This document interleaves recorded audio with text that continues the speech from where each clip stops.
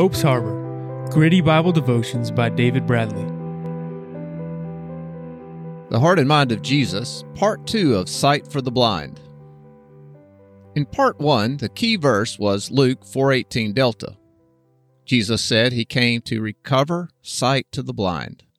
And we looked at some of the captive behaviors, worry, anxiety, lust, bitterness, etc., and how we have to be able to see, to recover our sight, insights into God's Word to become free. The devotion focus is based in John 8:32, and you shall know the truth, and the truth shall make you free. And we see that the truth equals freedom, but only when acted upon. Last week's episode ended as I related how the pain of anxiety led me to pursue discovery for freedom.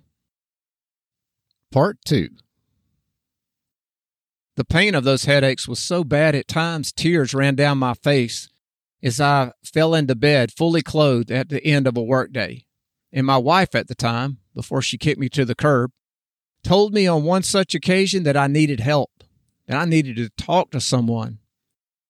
And the pain was so bad by this point, I relented and made an appointment. The long-term result was the counselor helped me immensely, and he did so by teaching me about the mind. He had me read books to help me to understand that the violence that happened to me in childhood led to this level of anxiety I lived in daily. Now here's where the crucial point is made, and this is where I need you to pay close attention if this is something you're facing in your life. The knowledge I gained was necessary before I could change, but knowledge alone does little to bring improvement to our lives, even though it is the portal through which we must pass. It is when we act on the information that change and freedom begins to occur. And this is why I put actions to consider at the end of every episode. Now, don't get me wrong. There were times I discovered some principle or root of the mental issue I was facing, and that discovery was wonderful. One such discovery happened during a shift at work. I was a police officer out on patrol, and as I drove around, I was listening to Dr. James Dobson interviewed Dr. Jim Conway, a psychologist. If I remember correctly, he may have been a psychiatrist, but hey, that was nearly 30 years ago.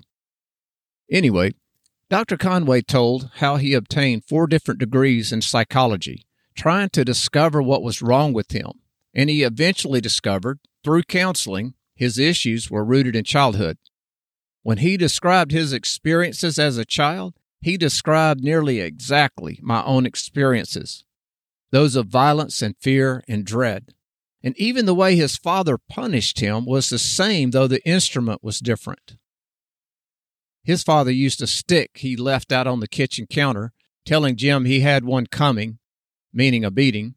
My stepfather used a belt left out on the kitchen counter, and he told me the same.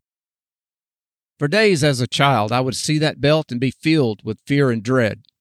But the point is, for the first time, I understood what was wrong with me. I wasn't crazy. That was a good thing. But I did carry emotional and mental scars from the violence. The experience, though, of that realization, of seeing the root causes it was like having a veil pulled away, and the effect was immediately.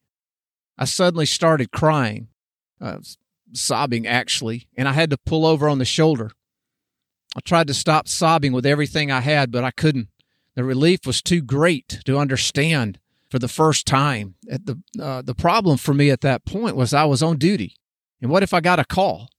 And at that point, I was so upset I couldn't even talk, and yet we were required to always answer the radio when our call sign went out. But fortunately, no such call came, and I eventually regained control, but I never forgot seeing like that, understanding like that for the first time.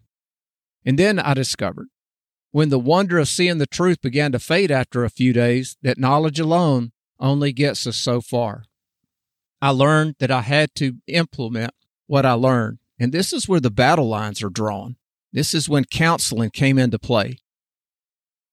Counseling took me through a tough process to change, because long-term habits don't die or change quickly just because we become aware of a liberating truth.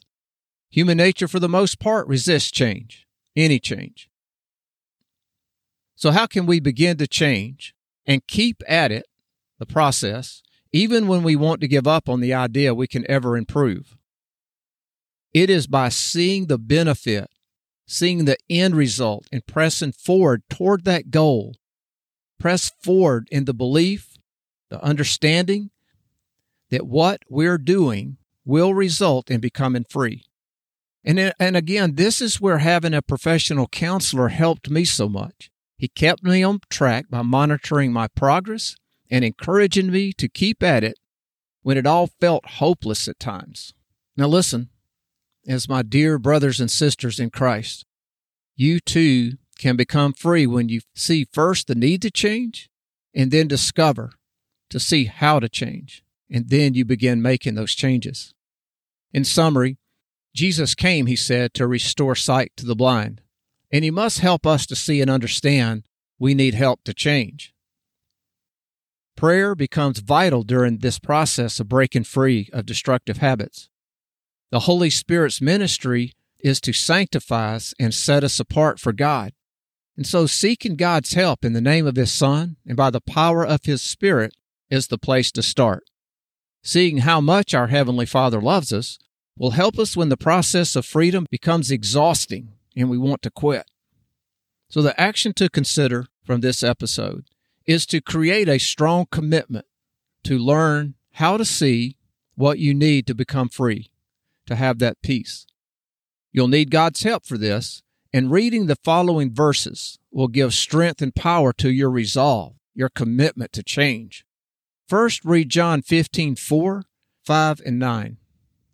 John 15:4, "Abide in me, and I in you.